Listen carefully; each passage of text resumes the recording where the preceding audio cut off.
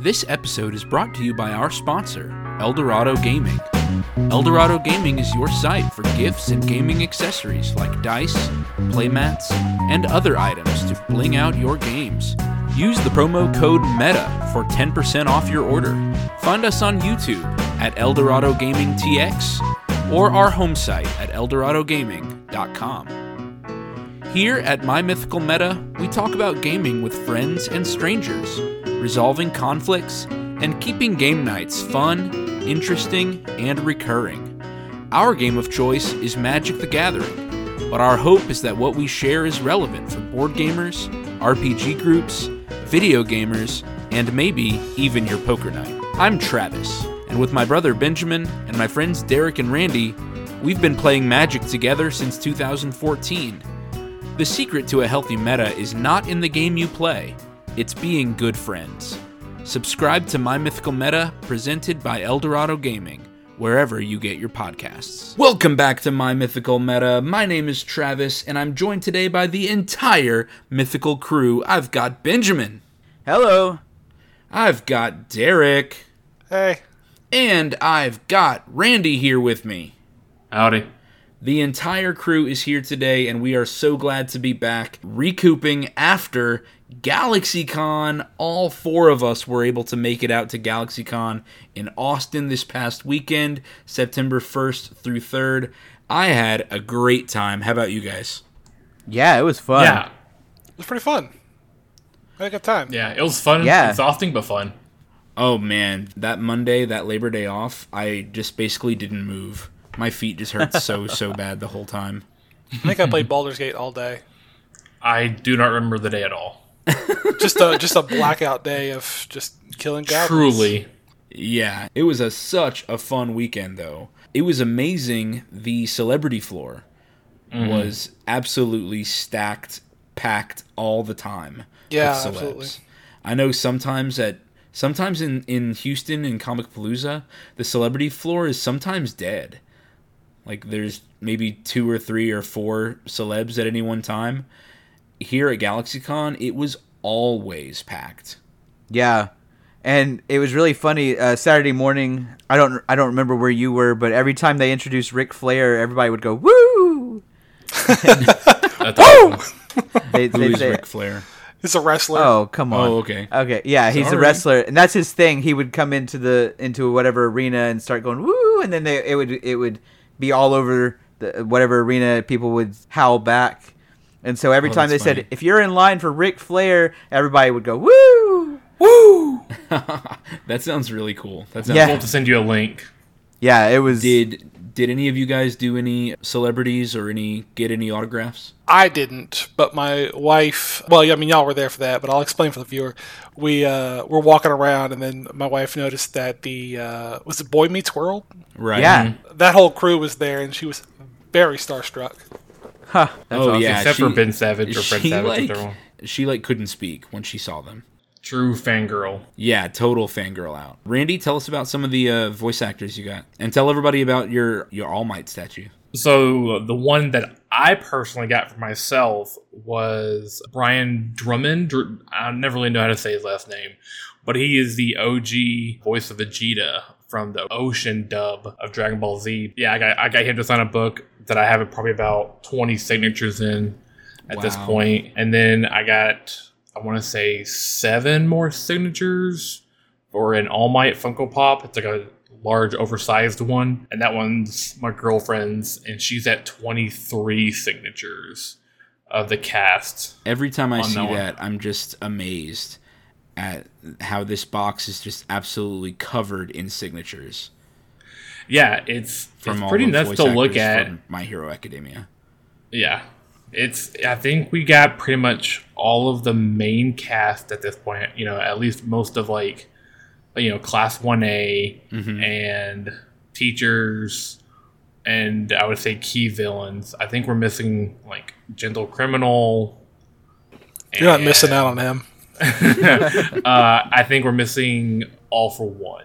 Oh man, yeah, that's a main bad guy. That's the main bad guy. I don't think he does a lot of cons though. Yeah. Is the issue. That's how I'd be if I was famous. Like, oh, Yeah. I want to go see The nerds. plebeians want to see me. I don't want to But, get money from touching people. We got a lot of the heroes overhaul because that was such a great season. That was a good season. That one was fun. Yeah, so it's a pretty cool thing she's got. It's definitely our most valuable pop at this point, but probably it's literally not the their most valuable possession. No, it's not. Nikki's into the dolls and stuff like that, like Barbies, and those things are like a doll worth $4,000 or $5,000. Several of them in there. Randy is amazed at Nikki's collection the way our wives and girlfriends are amazed at our Magic collection. I don't know if Kristen's amazed by my collection. Derek, come on. More like shocked by, I'm just being real, the value guys. of it. The value of it, like how much it's worth. Yeah. I keep telling her, if I die, for God's sakes, please sell all my cards. It'll pay for my funeral. Nikki's the opposite. She's like, you don't sell them. You keep them. I'm like, no, I'm going to sell them. But it won't be an issue because I'm probably going to die first because I'm older and a male. So I at least warn Kristen, like, if I die, don't just sell them at a garage sale. Yeah, get me to help. You need to get them appraised. Don't get ripped off. Do not get ripped off from all the money that's in these cards. You're supposed to sell her. They're not worth anything. Let Benjamin buy them for $50. It's fine. I even told her, don't let them just tell you it's worth nothing. You can't trust them. Yeah, do not trust them with how much we've spent on all this stuff. Dearest sister-in-law, these cards are worthless. Magic jumped a shark. I'll buy them for sentimental value. That Locust God Invocation, I guess take it off your hands. I mean, you could see how it looks. It's all gray and golden and stuff. No one likes that. See, you can see how it's so hard to read. Nobody's going to pay money for this. I just checked. It's $100 right now. Oh my goodness. Yeah, and we're just sitting on tons of cards like that. Yeah. I know I still have OG Ugin. Yeah. Just sitting around. The one from Fate Reforged? The alternate art one? I don't think it was the alternate art one. Oh, okay. Did they do an alternate art one back in Fate Reforged? It switched from Khans of Tarkir to Dragons of Tarkir. Right. And then they had an alternate timeline Ugin that was only in a few packs. It looks like a normal card. You might not even notice if you weren't looking for it. But it's worth way, way, way more than the regular printing. Oh, huh. I mean, yeah, that's definitely the one I have, yeah. I did get one autograph over the weekend. I got the autograph for Brad Swale, who is the voice actor for Light Yagami in Death Note. Ooh. But I love him from all of his Gundam stuff. He has been a voice actor in tons of different Gundam anime. He was Katra in Gundam Wing. That was his first one. And then they called him in to be Amuro Ray in Mobile Suit Gundam, original Mobile Suit Gundam. And the picture that I got was actually one that he painted himself of Katra and Gundam Sandrock. So I'm pretty satisfied. I'm really glad I was able to find him. That's good. All right, let's talk some more about GalaxyCon. We want to let you guys in the audience know what our best sellers were. If you have spent this time wondering, what Eldorado Gaming is all about, what we provide, what cool products we have, these were some of the best sellers from the con. First, our oversized D20s. We call them the Moonstone D20s. Basically, they are metal with stripes of resin going through all the numbers. We also sold a lot of Temple Guardians. I really like the blocky Art Deco feel of this set of dice. They're thick, heavy.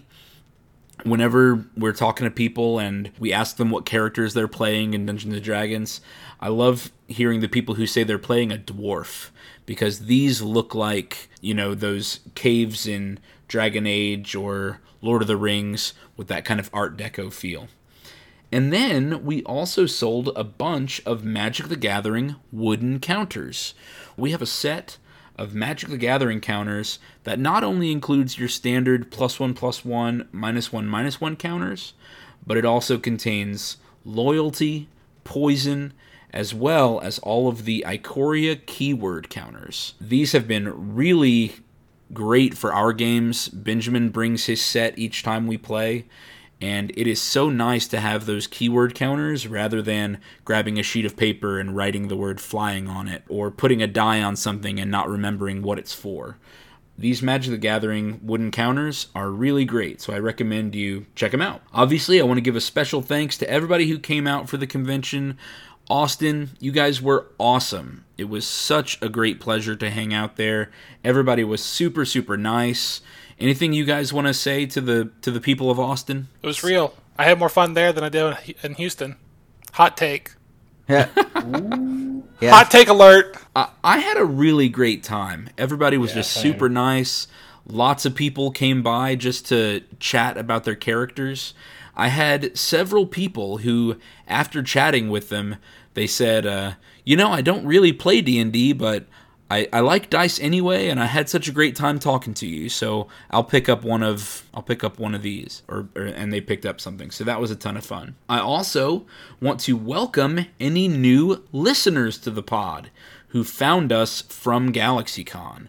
Welcome. You are tuning in to episode 8 now, and I hope that we can still provide some good insight and helpful information to help you come up with a healthy meta. Anybody want to add anything for our GalaxyCon debrief? No, it was fun. It was just a lot of fun. Yeah, it was a lot of fun seeing everyone and talking to everyone that was there. I hope we get to do it again next year. Yeah, I had a really great time, and hopefully we can get out there again next year. That was a really great con. We hung out with a lot of great artists. Our neighbor vendors. Everybody was really cool. Yeah, everyone was super nice. So we hope that you new listeners can find some good information about maintaining a healthy meta and getting an active game group going. And that is today's topic. What is a good meta? And what are some traits of a healthy gaming group? Now, just to front load, this episode, we are going to reward ourselves for a weekend of hard work, and we are going to nerd out and talk about Magic the Gathering. We're going to talk a lot about our specific meta, and we're going to talk about the decks and the games and the styles we play in Magic the Gathering. We will still attempt throughout the episode to provide examples from other games, but this is going to be a Magic episode. So you Magic players, stick around. Everybody else, you stick around too. Especially if you're in the video version, maybe you'll see some artwork or you'll see a card or hear something that interests you and wants to get you into the game. So we have defined a meta before. We did this back in episode 3. A meta is the environment that surrounds a game. Benjamin, start us off here. Tell us a little bit about what a meta is. A meta is like the game around the game. You mentioned the environment around a game. When people talk about metagaming, they're often talking about going into a gaming situation knowing the common strategies and maybe tweaking their own strategies or their deck or their army or whatever they're coming to the game with in preparation for the common strategies that they expect to be there. In group settings and group dynamics, you might often talk about metagaming in the sense of, oh, I know those two people are dating, so they're unlikely to be aggressive towards each other. They're much more likely to want to win together, and so maybe I should be aware of Cowards. Different dynamics going on there. Or I happen to know that person has a crush on that other person, and they might play Kingmaker. Those are common ones from college that I remember. Some other metagaming issues. You might talk about, hey, I know that particular area has more money than where I used to play, so they might have more expensive cards or things like that. Just whatever considerations when you go into the game and you sit down to play, and you're not just thinking about the rules and strategy, but also thinking maybe a step or two steps outside of the game to think about how you're going to play. The first time I ever heard the phrase or the word metagaming, I was in middle school playing Dungeons & Dragons, and I had just bought my own monster manual, and then the DM would say, he would come up with a monster. There'd be a monster we'd have to fight, and I would say, oh, I know that monster. I know that it has these weaknesses. And then the DM would have to say, don't metagame. Your character might not know that weakness, even though you in real life do. Yeah. So that's kind of what a meta is, using whatever outside information you have in order to give yourself an advantage in the game, even if it's not information about the game itself. That might be your first time you've heard the word metagaming, but it wasn't your first experience with metagaming. I know, probably not at all. No, because I know two examples, at least involving me, of metagaming. One is when Will told you not to trade with me because I was your brother and I always won. That was metagaming. Yeah. And 2, that was Will taking advantage of our relationship, our rivalry, in order to give himself an advantage. Right, in Monopoly, yeah. And then probably another example of metagaming that you probably remember is if you remember my damage swap deck in Pokemon, where I would use Alakazam and a bunch of high HP Pokemon in order to absorb attacks. And then I made the decision to put Mr. Mime in there. And if you remember Mr. Mime, for those listening, he had a Pokemon power that said if an attack would do more than 20 damage to it, you prevent that damage. And so that meant the most an attack could ever do to Mr. Mime is 20 damage, which means you couldn't knock him out in one hit. And so the reason I created that deck and specifically put that Pokemon in there was because a friend of ours from down the street named Dallas. That's right. His Blastoise deck. Yes, that had, I think it was Water Gun, where he could basically drop a whole bunch of water energy onto his Pokemon and start hitting for 70, 80, 90 damage really quickly. And back then in Pokemon, that was a lot. Right, yeah, I know. It's not a lot now. That game has power crept a ton, where 80, 90 is maybe half a Pokemon's HP. Yeah. But back then, that was a ton. Yeah, back then, the highest a Pokemon ever got was 120 HP, and that was Chansey, the biggest one possible. And Charizard, yeah. And so if you were able to do that much damage, especially if you were doing it quickly before somebody could play their big Pokemon, then you were able to sweep their board real quick while they were still getting set up. And so I made the metagame decision to put Mr. Mime in there so that he was stuck. Oh, I've got this giant Gyarados blasting you with, 20 damage or nothing? What you gonna do here? And yep.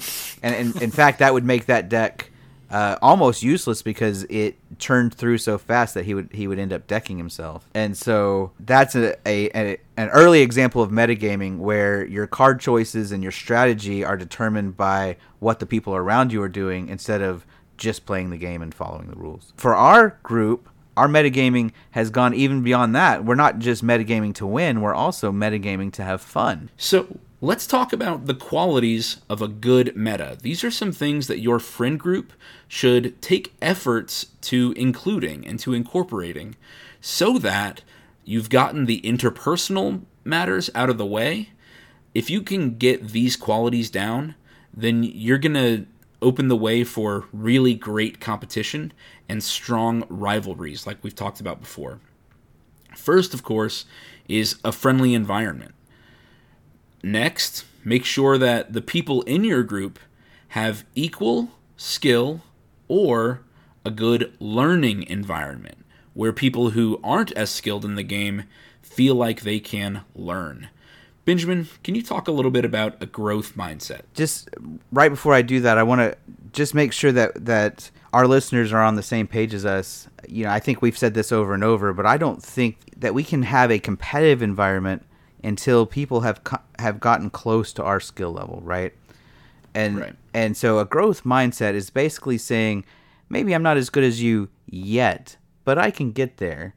If we take the steps, maybe you need to show me a few things. Maybe I need to practice more. Maybe I need to do it. But knowing that, or truly believing that I can get to that place that I want to be, and I just have to keep at it until I get there. A lot of people, when they step into a game or any situation in life, will often say, "Hey, I'm not good at this," and they'll say it that way. I'm just not good at this. And a growth mindset says, I'm not good at it yet, but I can be, and I will be, and I want to be. I think that's a common situation, and in fact, I think one we're going to get to later, where there's this feeling of I'm not good at this, and if the people in your friend group and your meta are unequal skill, some people will, even if they had a growth mindset, if the meta is not treating it that way, if they label Randy the bad Magic player and don't encourage him and don't teach him and don't give him a chance to grow, then he'll always be the bad Magic player. Whereas in a friendly environment where people are constantly teaching, are offering a chance to do takebacks and things like that, handicaps that allow the skill to be equal while he's learning, then eventually he gets really good, and we're like, man, that deck's good, and suddenly he's a boogeyman, and we're worried about things he's doing, and he's a good Magic player because he was allowed to grow, right? So it's those sorts I remember when Randy had a really good game with his Brago deck. This was in like version 1 or 2 of his Brago deck. And we all wanted to see what all of the cards were. And we counted, and it only had 27 lands in it. I said, oh my god, you had a pretty decent game, but it could have been a lot better if you had hit your lands a lot more often and increased your land count. I don't know, maybe adding 10 lands. But then that's 10 less cards that could have done cool things. That's 10 less fun cards. Yeah, but I remember that experience. Yeah. And now Randy's Brago deck has a couple of infinite combos in it. Not infinite, but some instant win. Randy, what is it? Approach of the Second Sun. And Tunnel Vision? So the thing is, you want to get Archaeomancer, I believe it is, because he will search for Tunnel Vision, and then I bounce... It's been a minute since we played. Yeah, it's been a minute, especially that deck. Since you played that deck, yeah. But it does have an instant win combo where if you can draw enough cards... But yeah, it's Archaeomancer, Tunnel Vision, and you just use it to find Approach of the Second Sun, so that then I can... And then I think I bounce Archaeomancer to return Tunnel Vision from my graveyard to play it again, and then I search for the Second Sun again. And then if I have enough mana to play it, something like that. You can Tunnel Vision a second time and then cast Approach of the Second Sun a second. But anyway, I just remember how that deck has evolved. How it started off as just something where bounce a kid took all of their draft chaff, all of the cards that they had gathered that had into the battlefield abilities, and now it's become a really strong deck that we have to watch out for every moment of the game. Yeah, it could be a lot meaner, but I don't enjoy the blue-white. I'm gonna tap down and stop everyone else. Yeah, I don't like to, stop people from playing their decks, but I know if I was on the other side of that, I would find that really obnoxious to be like, all right, well, everything's coming in tapped, and then it came untapped. Well, I'm gonna tap it down for another 2 turns. And it's just, that's just like, ugh. Yeah. So that's why I don't... Yeah.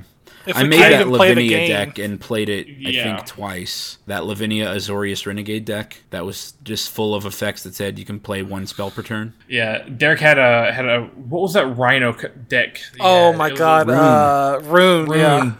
Yeah. And Benjamin still has... Derevi. That's right.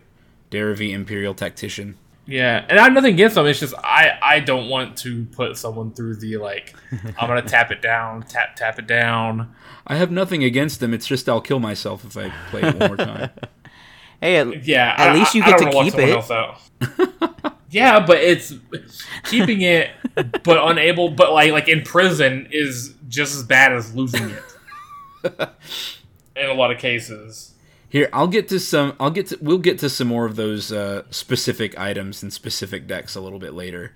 All things that have come up in our meta that have led us to change and led us to make certain situations.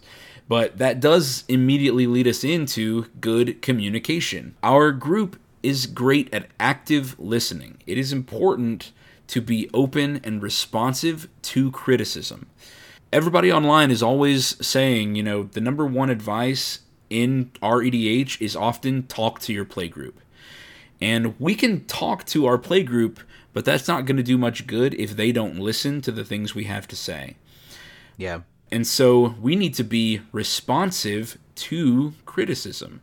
When other people have comments about our decks or about our playstyle, we need to listen to them and then judge whether we do need to change or whether more negotiation has to happen. And in that vein, I have included some items about giving constructive criticism. Make sure that when you are talking to your playgroup about a problem that needs addressing, that you're phrasing it in these healthy ways. Healthy way number 1 is called an I message. This is when the criticism focuses on the action and not the person. It does not do a lot of good when criticizing someone to just call them a jerk. That's not helpful. The criticism needs to focus on whatever the hurtful action was. So we call that an I message. I feel blank when blank happens. We call forth the way we're feeling and the way we're feeling hurt, and then we describe the action that caused it. Not the person, but the action. We were talking about playing against stacks, against a deck that says you can only play 1 spell per turn, or the emblem that says you can only untap 2 lands per turn. I feel stuck when cards like that are played. Right, not when you play those cards. Right. You leave the word you out of there. Exactly. Leave the word you out, because I would feel that way no matter who played that spell, okay? I mentioned this in a past episode. I used to have an Avacyn Angel of Hope deck that was full of board wipes, and it had, I think, 2 land destruction spells.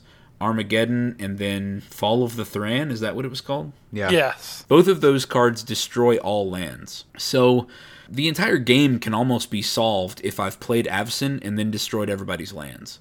If nobody else can play any more spells for the rest of the game, then I can just bash people over the head with Avacyn over and over again, especially as I continue playing spells. So when we couch it in an I message, we know that it's the action that caused that hurt. Another way to give constructive criticism is called the compliment sandwich, where you give a person a compliment, then you provide the criticism, then you give them a second compliment on the other side. That way you are assuring the person that you still value them, that they are still a friend, but that there's an issue that needs addressing. The example I wanted to provide for that one was whenever Benjamin had his Orvar the Allform deck. This is a mono blue deck, a shapeshifter, and his effect is that whenever something gets targeted, you can copy it. Whenever something he controls gets targeted, he can copy it. And he would copy, what was it, Agent of Treachery? Agent of Treachery, yes. Agent of Treachery has an effect that whenever it enters the battlefield, you can steal an opponent's permanent. So he would play tons of effects that all targeted the same thing, Agent of Treachery. And then he ended up stealing both mine and Randy's entire board's worth of cards. Sorry. Before addressing the problem, I want to tell Benjamin, wow, it is so impressive that you made a deck that is capable of doing that. So I want to give him a compliment. I want to acknowledge the hard work that went into that deck construction. And then I'll say the I message. Stop it. I feel like I can't play the game anymore because I don't have lands or creatures. Or because I don't have anything. It's a firm but loving stop it. Right. Exactly. And it goes, and we've talked about this a couple times. It's about how we want to spend our time together. If I'm not playing Magic, which just kind of means, playing lands, making mana, casting spells. If I don't get to do those things, then the time we're spending isn't in the way we had planned. The same thing happened when I was playing Jaleva. Derek, I'll turn it over to you. How did you feel whenever I would play Jaleva and Jaleva-like cards? Cards that would take cards from my opponents and let me play them instead. Any one of the things that Jaleva does, I can deal with one at a time or whatever, but she's milling me. She's exiling my cards. She's playing my cards. She's keeping she's just overvaluing. It's just, there's no way to stop her because you just play her and it's an even bigger effect and it gets stronger and stronger every time you remove her. Right. She exiles cards equal to the amount of mana you spent to cast her. So whenever you cast her from the command zone and gets removed, you cast her again and the effect is just even worse the second, third, fourth time you cast her. Yeah, it's so brutal. I don't remember exactly what it was, but it was something like, Travis, you've made a great deck, but I hate this commander. Derek! That's what the bleep. Language, That's what Derek. the bleep button's for. This is a game for kids. We pay for the bleep button. Let's use the bleep button. Y'all were worried about me, remember? We were. We thought Randy was going to be the one. I'm the bad boy of podcast. Derek's the one. Yeah. Yeah, so that entire deck was all about stealing my opponent's cards. And what sucks is that Jaleva specifically exiles them. Doesn't matter if I ever cast them or not, but they're not in the graveyard for him to recur later. They're just gone forever.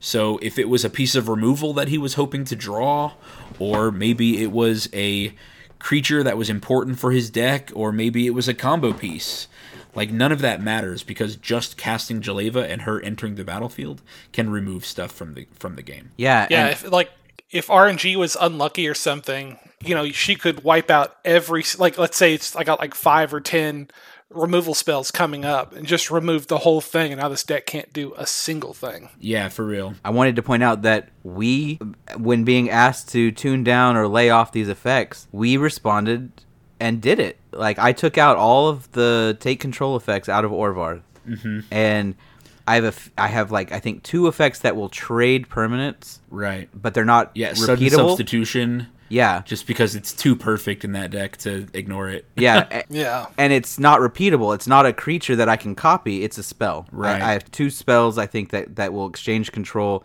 and I can't just take everything you have. It lets me copy something I have and take one of your things. But I took out all the creatures that come in and steal stuff. I think there's something that comes in and steals artifacts, something that comes in and steals land, and I just took them all out. And I said, you know what? There are other ways to build Orvar. I still get the fun of, copying a Tide Spout Tyrant and bouncing all your stuff or whatever. But we're in the end game. Copying Caged Sun. Right, yes. And making your infinite blue mana that way. Yeah. I realized I could have fun playing Orvar without doing the thing that bothered Travis, and so I did it. Right. Yeah, and the same was true with Jaleva. I said, okay, my friends don't like it when I steal their spells, or steal even the opportunity for them to play their spells. So I'm going to switch over. I need to find different ways to create card advantage for myself. So now, even in other red decks, every time I look at Stolen Strategy, which is a card that every turn looks at my opponent's top card and I can cast spells from them and exiles them. Even then, every time, I'm going to think about it more whenever I'm deciding whether that card makes it into the deck or not. Because I know that that's something that upsets Derek and gets in the way of him having a good time playing Magic. And that brings us to one of the probably most major things. We've already said friendly environment. We've talked about equal skill and a learning environment, a growth mindset where everybody feels like they can improve. But you must care about the fun of others. Your own joy is not the only thing that matters in a group setting with your friends. Yeah, and a lot of people will, and I've seen this on Reddit a lot, say, well, if I take care of what makes fun for me and they take care of what makes fun for them, then we'll all have a good time. And that's not how a game with more than one person works. A lot of times fun is not, I don't want to say it's zero sum, but a lot of times you can do things that sucks the fun out of what someone else wants to do, and they have no control over your actions. So it's a collaborative effort to have fun, even in a game you're trying to win. Yeah, the game, the meta, a recurring group is about a collaborative experience where all of us are trying to make all of us have fun. Just like if we were playing Dungeons & Dragons or Mage. The responsibility is on all of us to make sure that the other people have a good time. We all want to be a part of a story that we can tell again and again and again. Yeah. So, those are some qualities of a good meta. We've talked about friendly environment and caring about the fun of others. So now, I want us to talk about the people in our meta. Some of these traits that we see and traits of our meta specifically. We're going to start with the interpersonal relationships that are at play in our meta. We can look at how each person exists as a member of our group, things that anybody from outside would need to know if they were going to play with us. The first thing is obviously Benjamin and my sibling rivalry. We are brothers. He's my older brother. I've always felt like his Joey Wheeler or his Vegeta, his second best. Derek and Randy have a rivalry. They have been close friends for many, many years. Derek, Randy, anything you guys want to add there? Ours isn't so much like a want to be better than the other one. I think ours is more like along with like sibling. 'Cause we've been friends for so long and we're so similar that we know how to wrestle each other's jimmies. And so it's really just about push each other's buttons. Yeah, it's really just about, or going after someone's personality instead of like their deck or whatever. That's how I feel about it. Making it very personal, huh? Yeah, that's like Randy's talking a lot of trash. So if a stranger came into our group, they might be surprised that Derek sends damage over at Randy for no reason. But for us, that's part of the fun because they're pushing forward their rivalry. Benjamin has an archenemy history, which he's talked about before also. Benjamin, do you want to add anything else about your archenemy history? Yeah, in an earlier episode, Randy thought I was playing some sort of long game by talking about how this archenemy history persists.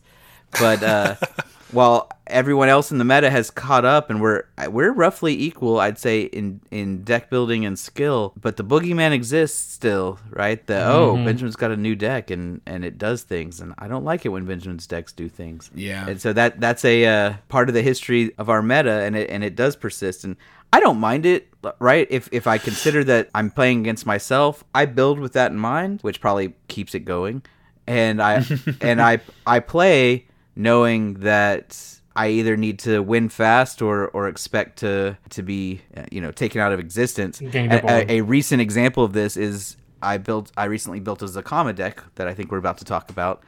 And I remember a game when we were at the LGS, and like everyone took turns taking out my companion, my Zerda companion. Where I was like, oh, I got a way to get it back, and you're like, nope, exile it. And I was like, okay, I'll use this way to get it back. Nope, dead. And I was like, oh man, all three of you are just holding up removal for Zerda. Okay, that's fine, I guess.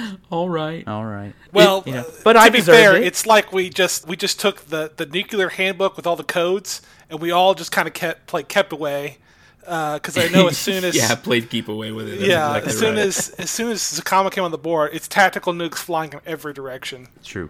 Mm-hmm. Yeah, because the difference between 1 mana and 3 mana for Zakama's ability is just debilitating. If each of his abilities costs 1 mana, you could, just from the mana spent to cast him, you can do 9 things. Yep. You can activate his abilities 9 times. Meanwhile, if Zerda does get knocked out or removed, you're down to 3 activations. Yeah. That's totally different.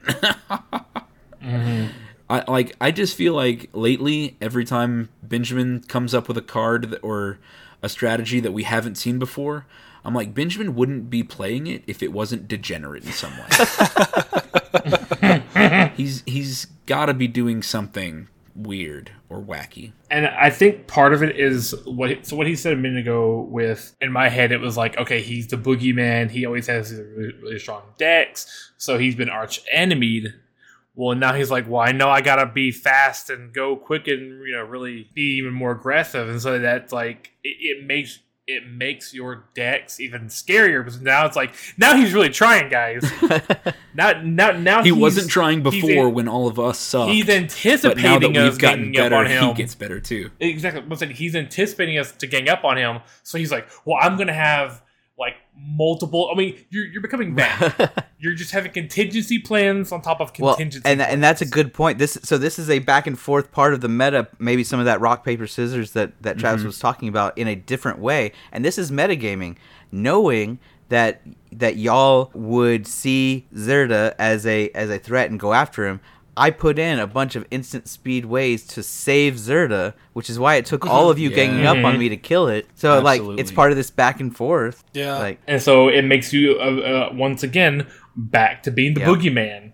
it's like a self-fulfilling prophecy. Yeah. I don't super think of Benjamin as the arch enemy anymore, and maybe you feel differently, Benjamin. But I feel like we work together. You and I work together more often than we don't. Oh yeah, I know we're still trying to win, but when we're doing that. like politics and deals and stuff like that, it's usually us two Derek making has deals with each other. gotten more evil than he used to be. And you know why? It's because of Benjamin. I was like, he's making good decks. I couldn't beat you, so I joined you, and now all my decks have just become like, this will take care of Benjamin, this will take care of Randy, this will take care of Travis. Mm-hmm. Well, and this your good deck building. This isn't new. It goes back to what's the one that cascades twice and gives everything haste? Maelstrom Wanderer. Maelstrom Wanderer.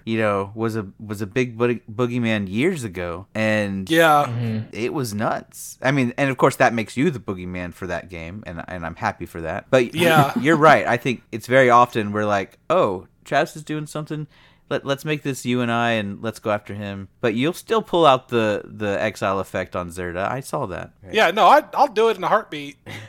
But out of 4 people, I feel like I could go to Benjamin first because I feel like you're very good, a very good sport about being the arch enemy and stuff like that, and you kind of let it like water off your back type of situation. Sure. Yeah, I wanted to ask you, Benjamin, this arch enemy history. Do you like being in that position where you have to play tight every game, or do you wish there were games where you could pull it back and just not have that reputation? I think generally I like it. I like it's kind of an ego boost. You've mentioned a couple times that you like playing from behind. Yeah, generally I like it. It's a challenge. That you like the chase, yeah. Yeah, to know that I can't count on anybody to point their removal elsewhere forces me to play the value game of, hey, I've got to have ways to get it back because it's going to die. Even in our, when our meta swings towards not having a lot of removal, I just expect whatever removal's there to be pointed at my stuff.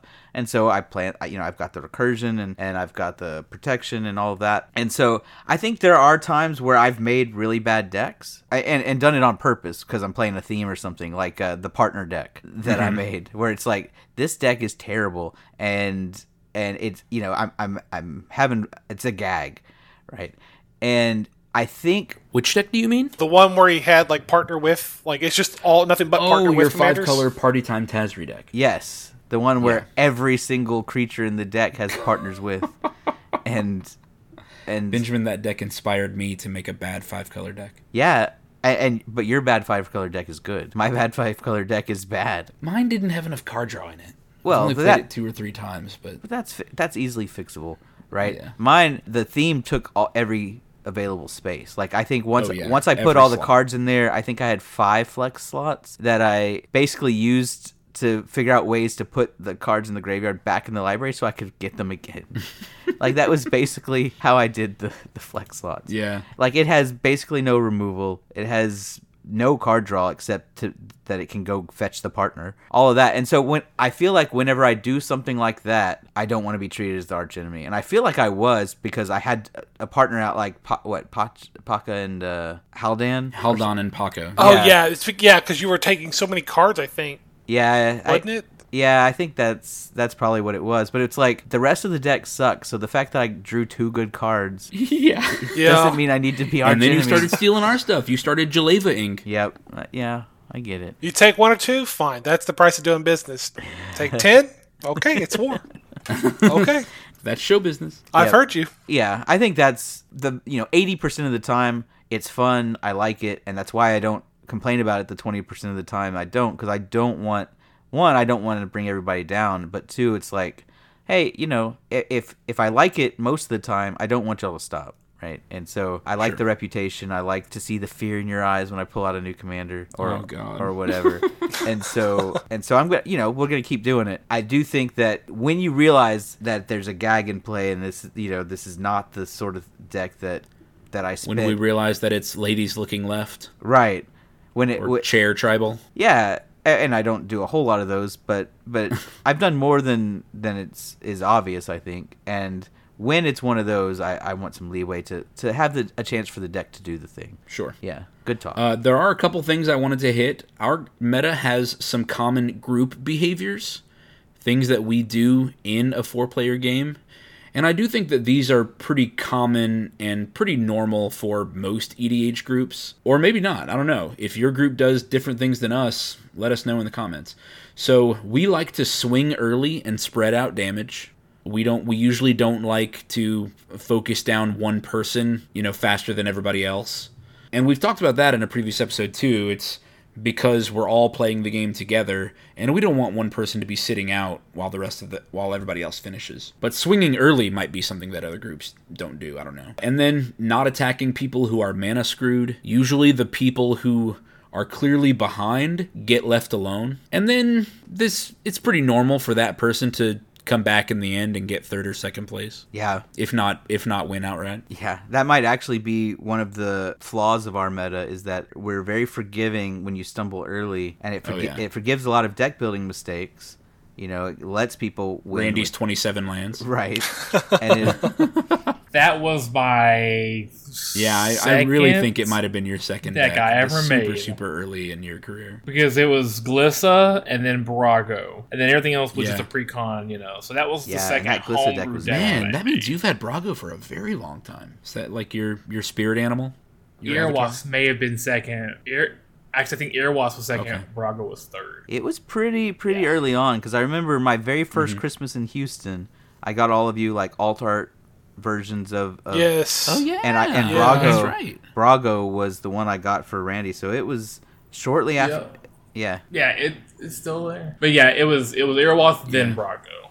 But yeah, like you were saying, Benjamin, that might be a flaw, a weakness in our meta. And if I were to play strangers at a Magic Fest, then that might be something that gets me caught up, is me showing leeway to somebody who's behind. Yeah. So now that we've talked about some group behaviors and some of the relationships, each one of us has certain behaviors that are fairly predictable if you've played with us a lot. And so we're going to kind of talk about those now, some of our individual style preferences.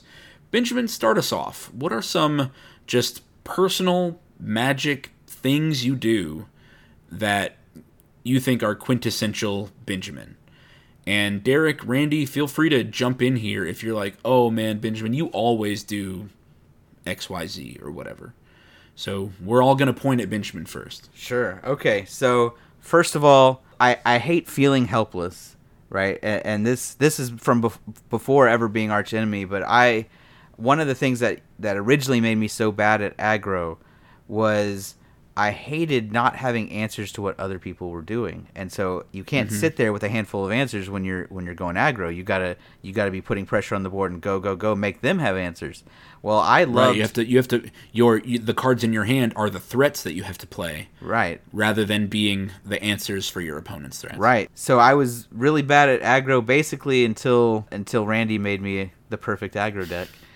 And, but until then, so that really pushed me towards mid range and control. Right, I love to stall till I can play something big or control, and then wait and not play a threat until I've totally neutralized the board or something like that. And in fact, when I'm deck building, I will always just go, okay, what are the 5 best removal spells in the colors I have, and stick them in there. And then maybe it's because I'm sadistic, or maybe it's just.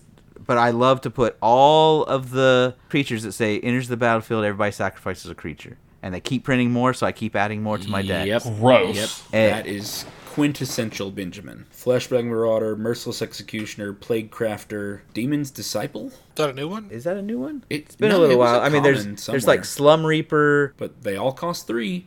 Yeah. And they keep coming out with more. There was a Spirit relatively new that says if a creature died this turn, draw a card. Otherwise, everybody sacrifices a creature. Oh my god, that's a one from that's ridiculous. Earlier this year. I keep adding more, and it goes with another thing, which is I hate losing access to a card. So I also hated Jaleva. I hate losing access to a card. I almost always make my graveyard like another hand. I put in ways to get my stuff back, because I don't want to lose access to it. If it gets removed, I want it back. I have noticed that cards like Rest in Peace will just totally knock you out. Yeah, because I spend so much space in my decks on cards that get stuff back from my graveyard that when you play something like Rest in Peace, those cards become dead. I can't use them. Yeah. And so that comboed with the creatures that come into play and sack themselves, let's just recycle those. And it just keeps the board clear. Yeah, it keeps the board clear, and I can play other things on top of it and keep swinging in while y'all are just not doing anything. And that's fun to me. I know y'all like to do things, but it's fun to me to have answers. And it's so hard to have an answer to sacrifice a creature. Basically, the only one of y'all who has a whole lot of answers would be Randy, because he plays tokens a lot. Mm-hmm. But if all you're doing is like Derek playing these huge creatures that are supposed to run away with the game, it's like, well, I've got a ton of 3-mana answers to everything you play, and you can't protect them. And yeah, I like that. Yeah, because sacrifice, it gets around indestructible, gets around hexproof, it's around protection. Yep, protection, ward, just doesn't matter. Yep, doesn't matter. So I like that stuff a lot. When I'm building decks, I like to build combo decks, but they are not fun to play after maybe the second or third time. To me, it's like, okay, I've done the thing, and it plays out the same way every time. And I know that maybe sounds weird when I say I do a lot of graveyard recursion, but with graveyard recursion, playing it over again, it depends on what's in the graveyard in the first place. So each game will play out a little differently. It depends on what you drew first. Yeah, if I drew Sakura Tribe Elder, then that's going to be a ramp game, and I'm going to be getting a new land every turn from recurring and replaying that one. Whereas if I drew Fleshbag Marauder, then that's going to be a keeping the board clear game. And so who was it that when we last played that kept? I think it was like Solemn Simulacrum, where they were getting so much value from every single turn. Was it Randy Travis, in Marchesa? Oh, maybe. I thought it was Travis in his new Marin. It was his Marin deck. No, that was with the lizard or the That newt. was Festering Newt. Yeah. Oh, yeah. This was like some kind of like creature. I think it was Randy in his Queen Marchesa or his Marchesa the Black Rose deck, where he would sacrifice it and then bring it back every single turn. He just had a ton of lands. Yeah, that deck is a very me deck, and I'm very proud of Randy for Marchesa it. Deck. Yeah. Benjamin says, "Yes, my child. I shall name you Darth Randy." Yeah. Darth Randy. A great example of the building a combo and then only playing it a few times is I had a Mimnarch deck. So Mimnarch says you can turn anything into an artifact with one of his abilities, and you can take control of any artifact with his other ability. So that's the entire combo on one card in the command zone. You have access to it every game. The entire rest of the deck was about getting infinite mana, so that I could turn everything on the board into an artifact and take control of everything, which is supposed to be, we're not supposed to continue playing. It's supposed to be once I've taken control of everything, you say, okay, next game, because you can't do anything and I've got all the stuff. Right. But one of the only times I ever played that game, Travis had one hexproof creature that could not be stolen. So was it Sigarda? Yes, it was Sigarda. Oh man, that deck was so good. And so I could not take Sigarda, but I could. But as soon as you played a land, I would take it and whatever. So it was just, could you get in with Sigarda before I could kill you with everything else I'd stolen? But that was insane. But I realized it was going to play like that every time. I did the same thing with Trazen. I built a Trazen deck where it was, I'm going to go infinite with Trazen by putting a bunch of artifacts in the graveyard. And it worked. It did the thing, and I haven't played it since. Oh, yeah. The first time you played it, it just went off like clockwork. Yeah. I love to build those. It's like building the puzzle. I think we talked about this last episode. It's the mind game of, can I build something that'll go off and do exactly what it's supposed to do? And then it's like, well, yes, I can. And then I put those aside. I haven't even brought Orvar or Trazen the last couple times we played. It's just sitting at home. Not going to take them apart. They're works of art. I don't like playing them. So I do prefer the grindy value, build an indomitable board state while I keep everything else clear, and then I treat you out of the game. Right? That's my style of play. But I do make concessions for what people like, right? I've gone down on board wipes considerably. I've gone down on gain control effects considerably. And unless same here, I made an Ardenn Crom deck, where all of the auras were supposed to be taking my opponent's creatures, and that way, if anybody played anything good, I could use Ardenn to just switch the aura to something else. Yeah, but I think I played that once, and I was like, nah. Yeah, it's bad enough. Yeah. So Benjamin, those the Orvar and the Trazen deck you were talking about, those are the ones you just like to keep them and then take them to the those Magic Fest events where you have like competitive Magic. Yeah, where you can get tickets from your Commander stuff. games. Yeah, Benjamin just shows up to all his Commander pods, hustling. Oh yeah. Mm-hmm. So yeah, just kind of this thing. It's called Commander. Just bought this right? pre-con off the shelf. Yeah. I made a few upgrades. That's when you take the Rogak deck I gave you, and you say, "Yeah, this was a $50 Christmas deck that my friend gave me."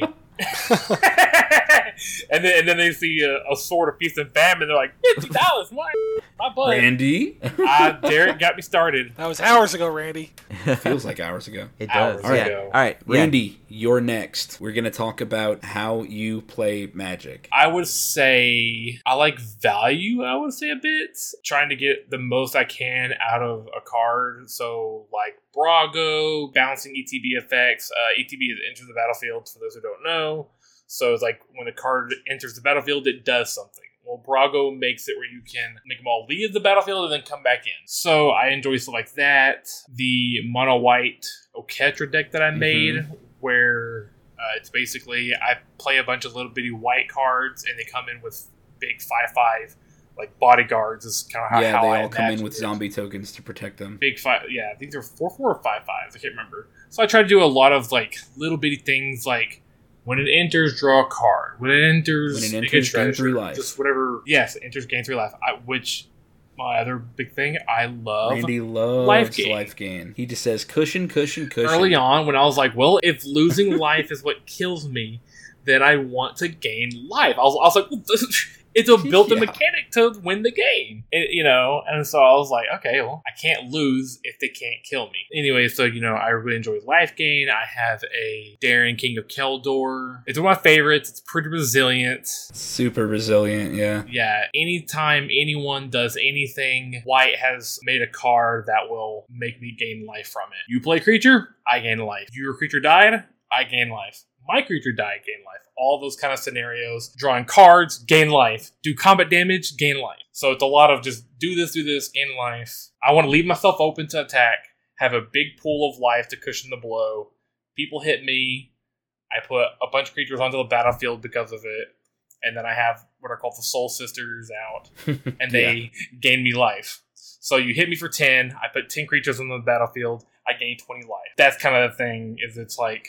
Yeah, just this long game of attrition where, even hitting him is beneficial for him. Yeah, I want you to hit me, which also leads into my, I guess other thing of like, I want to swing out. Early on, I was like, you win by combat. That's how you win. I want to fight to get the win most time. I want to swing out. So I have an observation here. Randy wants to swing out when he can win. I was about to say the same thing. Yes. If it would leave him open, Randy is super cautious. Like, he could have a huge army, but if he can't destroy all players at once, he'll hold all of them up.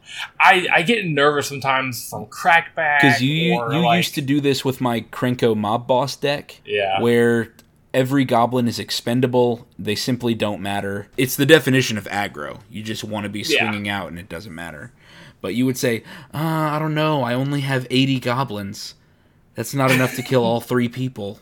No, I'm just gonna hold them up. I know. I was. Well, I'm saying, and so I was worried about crackback. Yeah. And so just in case, why I would. That's why I built Darien. Was just like, okay, the crackback is good. Yeah, the crackback won't matter because you will have built the cushion for it. Yes, exactly. Yeah. So that's why I love Krenko, and it's like, okay, Darien's my flavor of Krenko. Mm-hmm. I get real big army, and then I can swing it out. So let's see, like life gain. I like big creatures. Yeah, I think I covered kind of my signature spell book. Yeah, I put huge power toughness creatures for both you and for Derek. There was a time in our meta where Derek had Omnath, Randy had Multani, and it was not unusual for every deck to come down to commander damage. Mm-hmm. And it's like, why do all of our games have a creature with 20 power toughness? It's just it's so hard to overcome that because it just becomes a wall. It was a Rabo War Roar of the War World. of the World. That precon.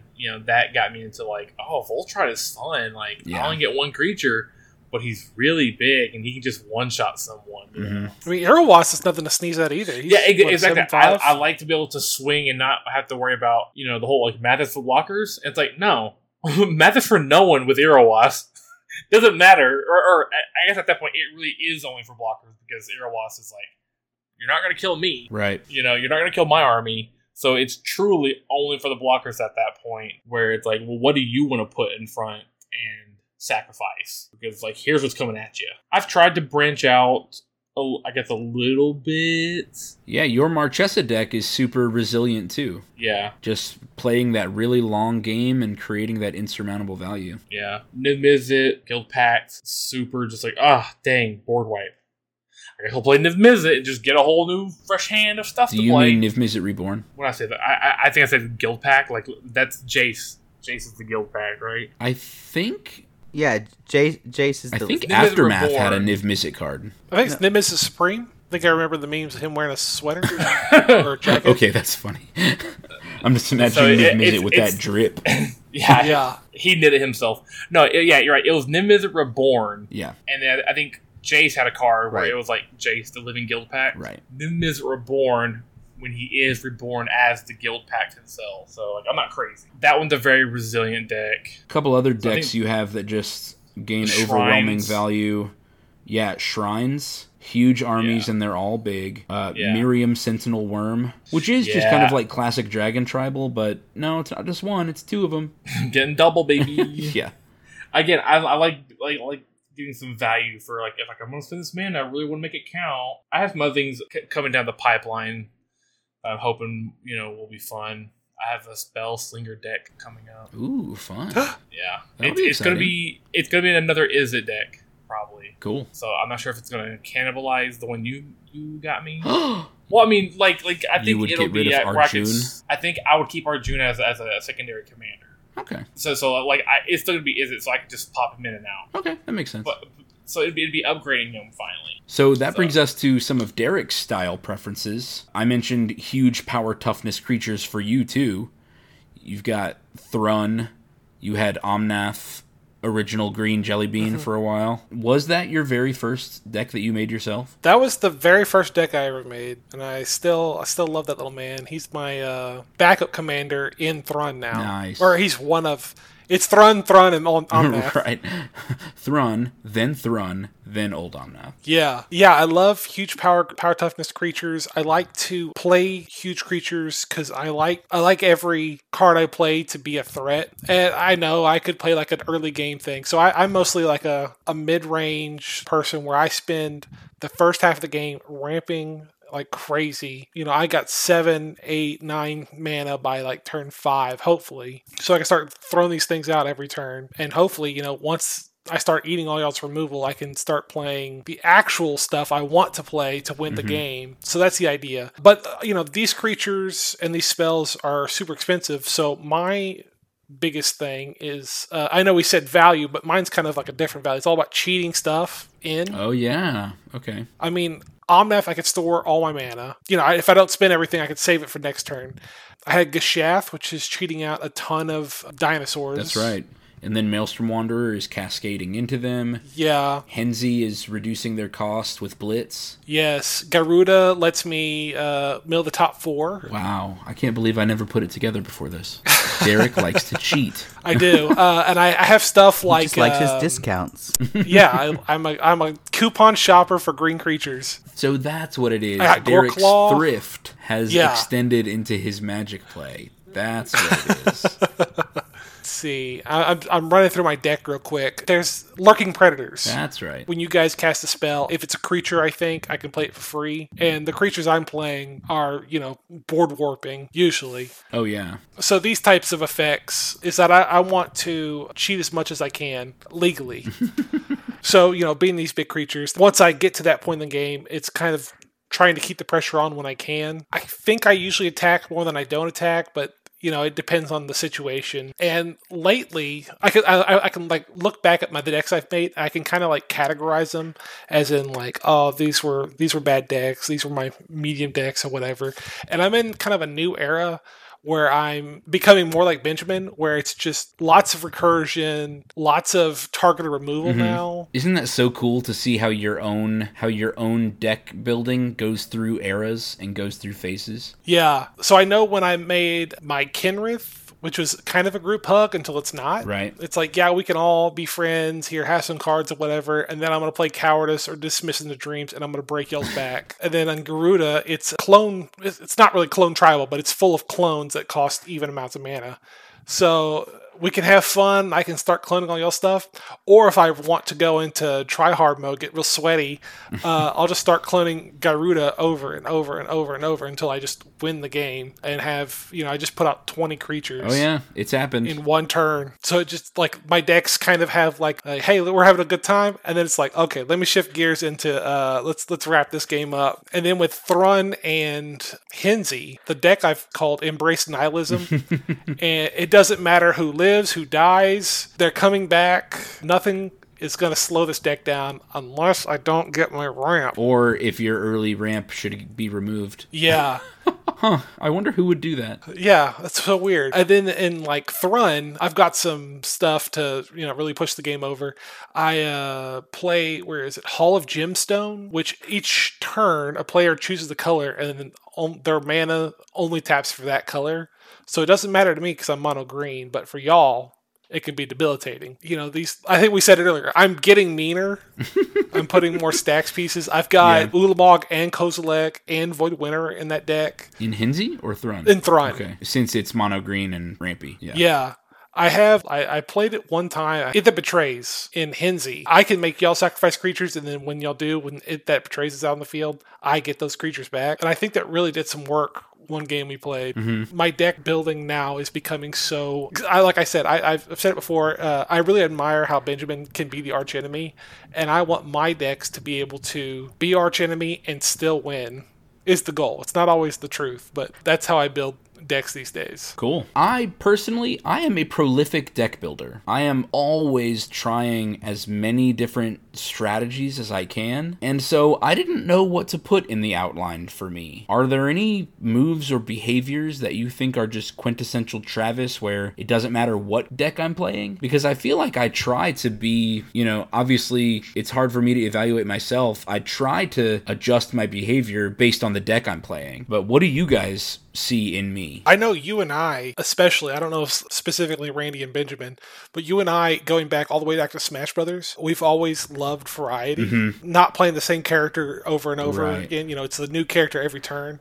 And for you, it's like a new deck every time you play. And even like my decks, like I want each deck to do something differently. And so you've got like 30 decks or something. I'm up to 35. And they all do, something different. I think you're very much a variety I do know that man. sometimes you get fixated on a certain concept and you'll build decks over and over and over until you find something that works.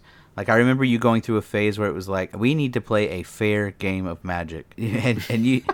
Oh yeah, and you tried Lavinia. You tried that one dragon that destroys 2 lands. What is his name? I don't remember, but like you went through so many variations of a fair game of Magic, and then you went through a phase where it was Numot the Devastator. Yeah, there you go. Yeah, if he deals damage, destroy 2 target lands. And then there was the phase, the group hug. I want to see your deck, and that's gone through so many iterations. It's in its worst version right now since Golos got banned. Right now, it's Joda the Unifier, and it's just it's not the same. But like the Gates mana base is the same, but it. No, Joda not so good. It's not so good no more. I feel like Gates is another archetype that is you play so much, and probably just because it's cheap. No, that's exactly the reason way to pay. Why my group hug deck was Gates. It's because at that point I was just out of other lands. Yeah. So I think that you are, you certainly are a prolific deck builder, but there's a few things that I think you do maybe less often than others. Like, other than Krinko, which was one of your earliest decks, I don't feel like you do mass tokens very often. I just won last time we played with Sisei and Hidden Wynota. What is more combo, I think? Well, that's a combo deck. Yeah, that's more combo than... It's not like Darien where he builds up tokens over time, and same thing with Krinko where you build up tokens over time. Wynota is, I win the turn, I get Wynota out. And if not, then I win the next turn. Right. Like, I don't consider that a token deck. Okay, in the same fair way. enough, fair enough. I think maybe, what's the... Gahiji? Did you have a Gahiji I do have deck? a Gahiji deck, yeah. Maybe that one's a little tokenish. I have yet to make it go off with all the tokens that are in it. Right. It's always about trying to get my opponents to attack each other. That's the only way I've won with it right now. Let's see. So, Travis, you're more defined by what you don't have than what you do have because you do have so many decks and have spent so much time building. And then when you're like, I have too many decks, I need to stop building, you just build them for us instead. Yeah. Guys, that was so much fun this year to make birthday decks for y'all. It's truly like the joy I get from Magic is in deck building and in thinking of you guys. Yeah. I wish I had a fraction of the inspiration you have for building decks. Building decks for me is such a laborious and stressful process. I'm like, let me dig out the collection, see what I got, check on EDH Rec, what looks good. Yeah. It's like a whole thing, and then I got to sit down and cut 200 cards over the course of like 2 or 3 weeks. Yeah. Deck building is hard because I hate cutting cards. Especially the last 10 cards. I actually build tons of decks, probably almost as fast as Travis does, and I like on Archidect or Deckbox or something. Except if you go to Archidect and look through my collection, you'll see a bunch of decks that are 130 cards.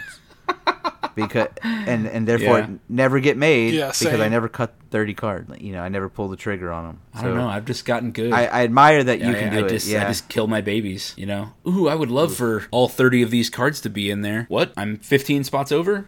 Well, you 15 good cards. You have to go. Plead your case. So hard. Yeah, exactly. You have failed me for the last time. See, and for me, when I'm in that situation, the ones that plead the worst case are the lands. Just saying, that's how you get 27 land. Oh my god, Randy! Like, yeah, lands are cool and all, and you need them, but I mean, Randy, as somebody with a 24 land deck, I'm not going to tell you that's never right. Which of your Probably decks has never right 24 for you. lands? Ragavan. Oh yeah, that'll do it. Hey, it's perfect that you mentioned Ragavan, because that brings me to one of the last things that I want to get to tonight. We've talked about each of our individual behaviors, each of our individual strategies. We've talked about receiving and giving healthy criticism. All of these things create an environment where there's strong competition. We all feel like we can try to win every game because we know that winning is not going to hurt somebody's feeling. Winning is not one of those sticky social situations that our group has to contend with. And that brings me to one of the last things I want to talk about. Competition breeds change. We have an ever-changing meta. Each time somebody does something that trips up everybody else, somebody else is going to respond in that way. And I actually included, Benjamin, your Ragavan deck in my list here. Benjamin's Ragavan deck only has, what'd you say, 24 lands? Yeah, 24 lands. Because it's so good at treasure generation. It generates tons and tons of treasure. And so you don't need the mana red mountains. You can use all of your other treasures to cast your opponent's cards that you steal, as well as to push up your own mana count. Well, treasure generation, not only in Benjamin's Ragavan deck, but in Magic in general, like ever since New Capenna, they really ramped up treasure in just about everything. But those deck building choices prompt us to put in treasure hate. We put in cards that either hate on treasure or they make it so we can benefit from them. Derek, do you remember when I played my Clothis deck and used Fangren Marauder? I'll never forget. It's a 5/5 beast for 6, and it says whenever an artifact goes into any player's graveyard, I gain 5 life. Oh! Yeah. So now, whenever Benjamin cracks 3 treasures, I can use that card and I'm going to gain 15 life from it. Have fun, Ragavan, hitting me for 2. Or have fun, whatever other pirate he played, trying to chew through the 15 life I just gained. Viridian Revel is a similar effect that lets its owner draw cards whenever a treasure gets cracked. I haven't had the chance to actually play these on you yet, but they are in some of my decks. Eye of Singularity and Leyline of Singularity. Do y'all know what either of these cards do? Have y'all seen them? They make everything legendary, Right. Oh. They make every non-land permanent legendary. Oh. So now all of your treasures are legendary, and you can only have one at a time. Oof. Oh, that's neat. Isn't that insane? So, my deck building has changed based on what other people are doing. God, if you play that when I'm playing Darien and it's like, I can only have one token, that's cool. That's right. You can only have one token at a time. You've beat me.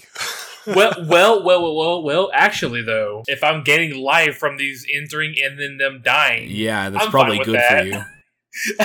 I'm fine with that. I'll just get 1 million life and then blew you out of the sky That's insane. with Reliquary Tower. Yeah, Aetherflux Reservoir. Yeah. So, Randy's life gain has prompted changes in my deck building. Leyline of Punishment is a red ley line that just says players can't gain life. Yeah. Players can't gain life, damage can't be prevented. It's like, no, we're starting at 40 and going to 0. As Richard Garfield intended. Exactly. As Richard, that's fair magic. In my Naeth deck, fair magic. I added, for specifically Randy, I added a card called Stigma Lasher. That's insane. Red, 2/2 creature with Wither. When it deals damage to a player, that player can't gain life for the rest of the game. Specifically Yeah, for Randy. So now Stigma Lasher doesn't have to stay on the battlefield. Yeah, it just has to hit it's once. done its thing, and then Randy's done for the whole game. Erebos, God of the Dead, Knight of Dusk's Shadow. These are all cards that say your opponents can't gain life. And Randy, they're in my deck, I'm telling you. That's fair. I played Multani. Yeah, my Multani's kind of theme was as nature intended. Multani is like a big green avatar of nature. And so it's like, if it dies, it needs to stay dead. Except for Multani. Multani's the only thing that can come back from a graveyard. So I had like Silent Gravestone, some sort of like cage kind of thing. I can't Soul remember what it's Cage? Grafdigger's Cage? Yes, Grafdigger's Cage. It was just a lot of like, if it's in the graveyard, it can't be targeted, it can't be played, it can't be this, that, the other. And Multani specifically has a way to get out of the graveyard and back into your hand without being blocked by those abilities. And this was me changing my meta because I was like, I'm tired of y'all using your graveyards as a free deck. Yeah. Or as a free, like another hand. Yeah. So I put those cards in there because I was like, what is dead must stay dead. That is the natural law of the world. I put in Silent Gravestone, Ground Seal, other graveyard hate stuff for Benjamin because he's out of control.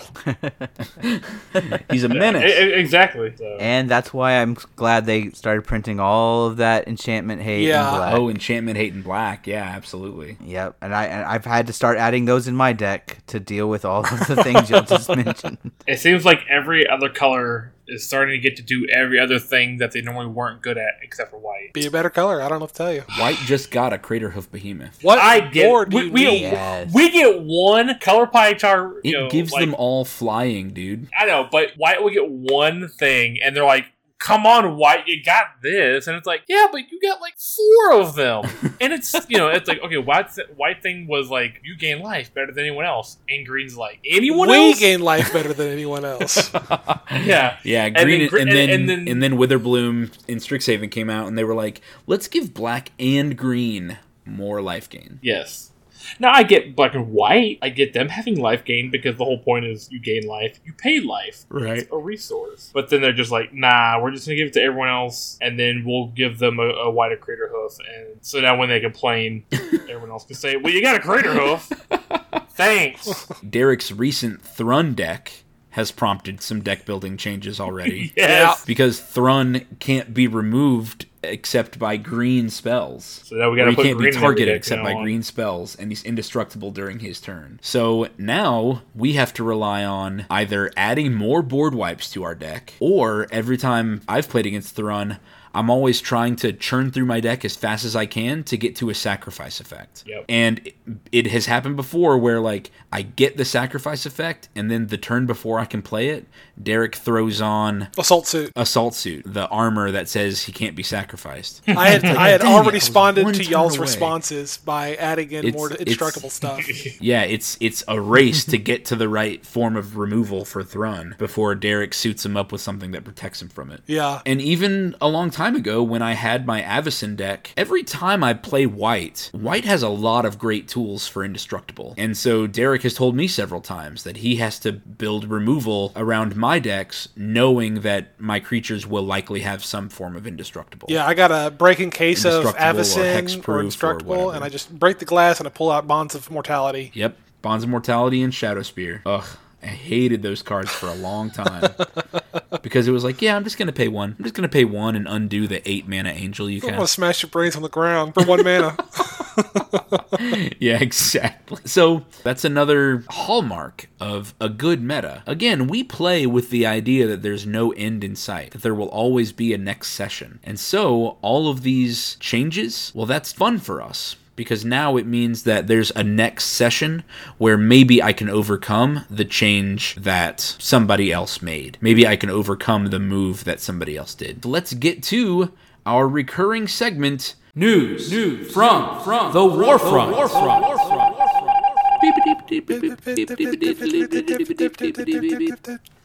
I love how you do it every time, just to then cut it and replace it. Yep, just to cut it and replace it with my effect. It's just too fun. Okay, we have a post on Reddit from our board games. If you didn't listen to episode 7, it was an awesome board game showcase.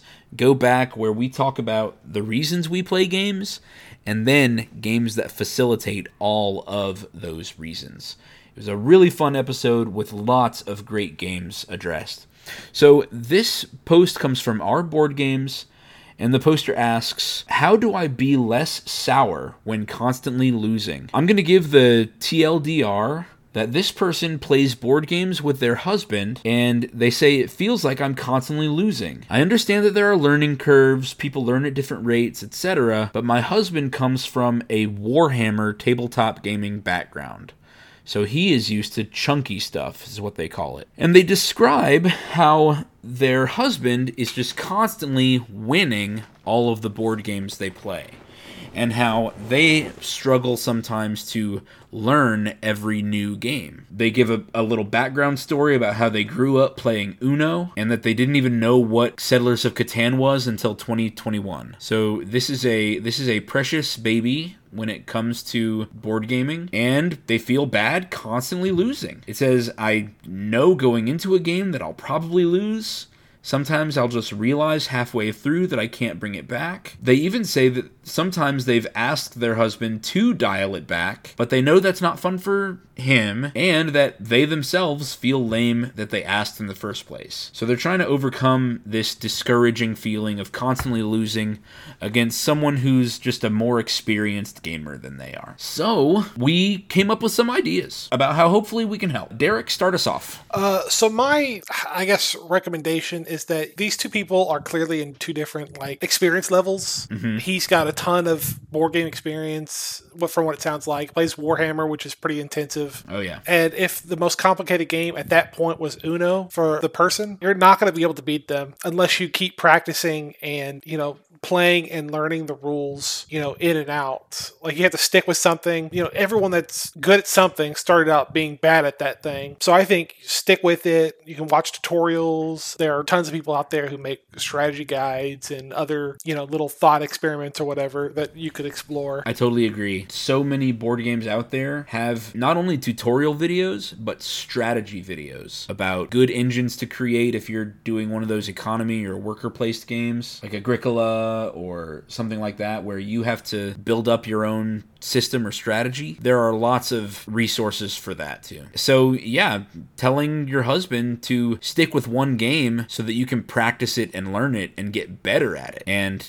attempt that growth mindset that we talked about earlier. You're not as good as your husband yet. That's not the only advice. Benjamin, give us another one. Yeah, I think a great one is to play cooperative games. And we've mentioned a whole bunch in one of our more recent episodes, but at the early stages of learning games like Catan is a game like Pandemic. And there's so many variations on that you can scale what you want to do. There's a gift that Travis gave me not too long ago. There's Pandemic Rapid Response, which is a very basic form of Pandemic. So there's a lot of games like that where you can get better at games generally. You can see the strategy. You can walk through things with your husband. You can go through all these things where y'all are working together to achieve a common goal, so you win or lose together. Mm-hmm. As you play those games, you do get better at playing games in general, right? The strategies you use to beat the board are similar to strategies you would use to beat other people, right? You got to move your people to the right places to access the right resources at the right time and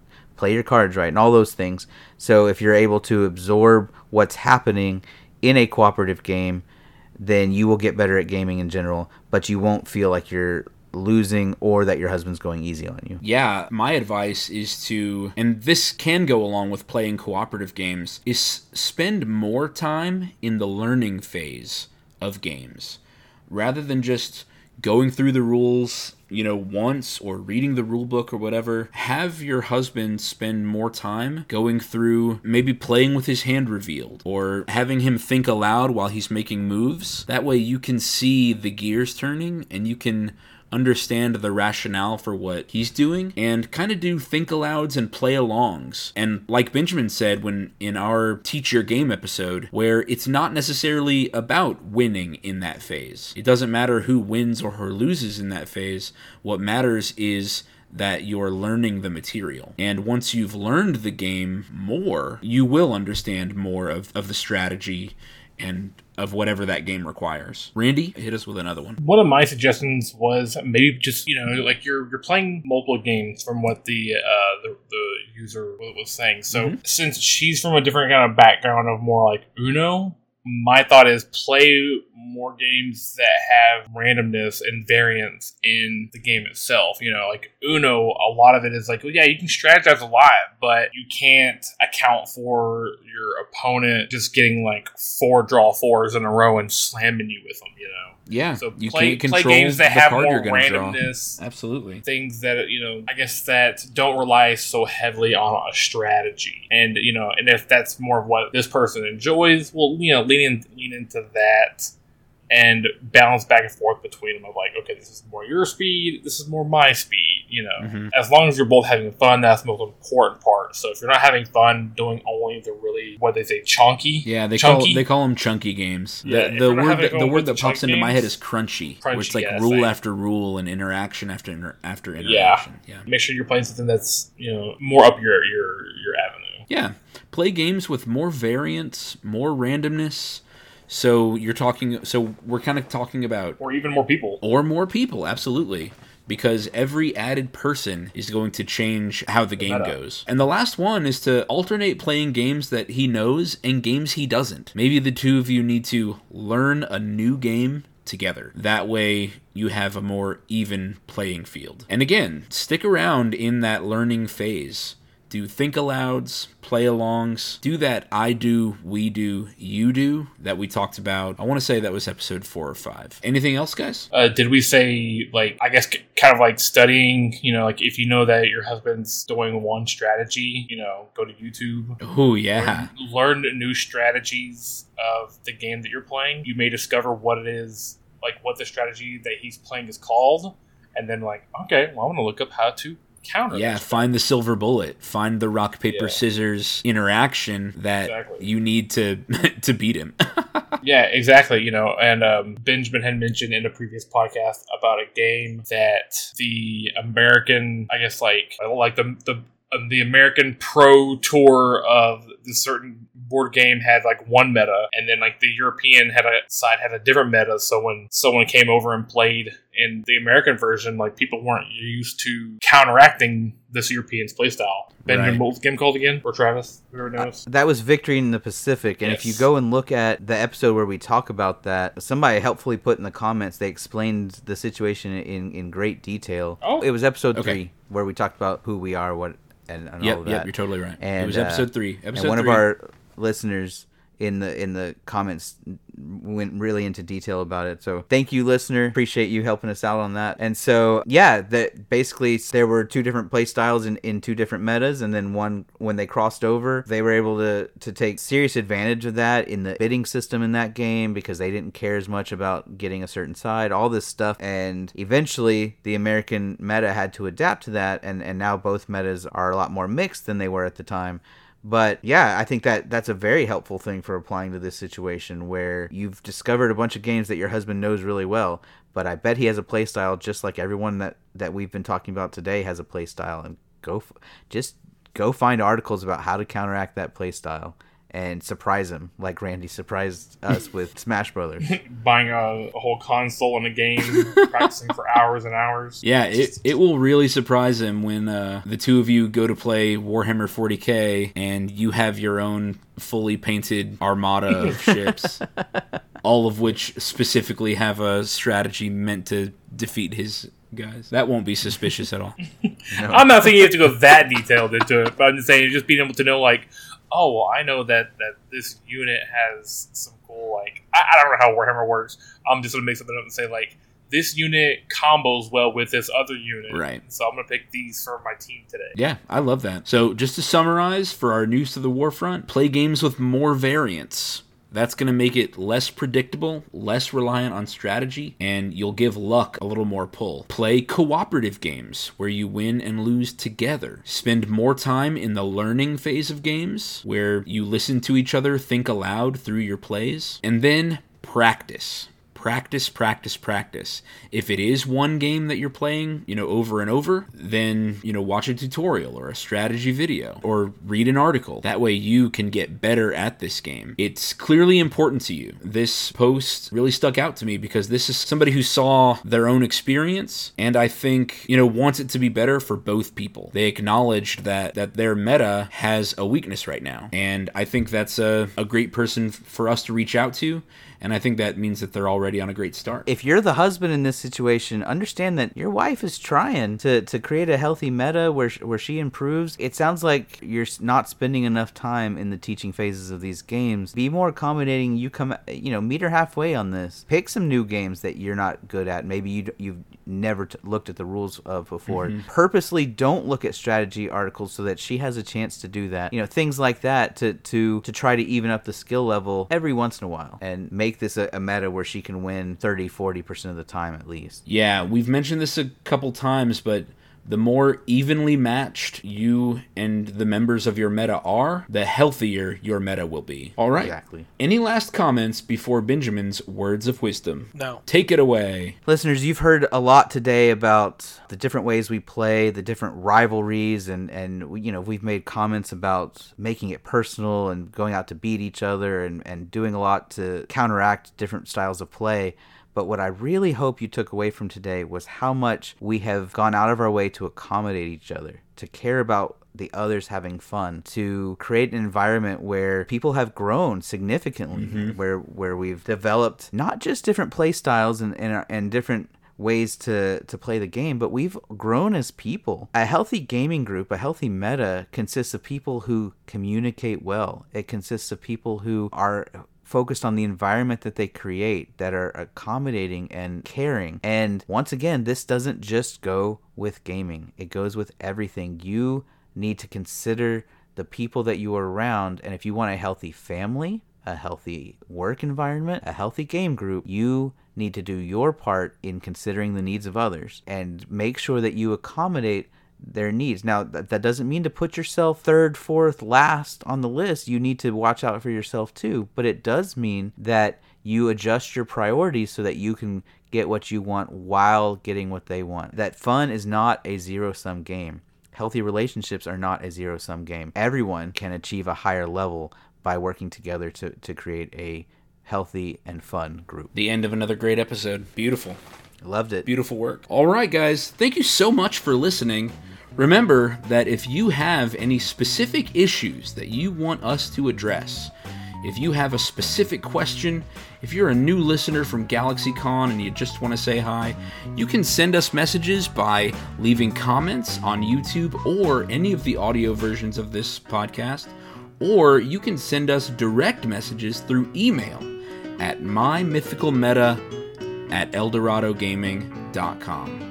Thank you guys so much for listening, and as always, Benjamin, Derek, and Randy, thank you guys for being my great friends. Have a great night. Bye. Later. This episode was sponsored by Eldorado Gaming.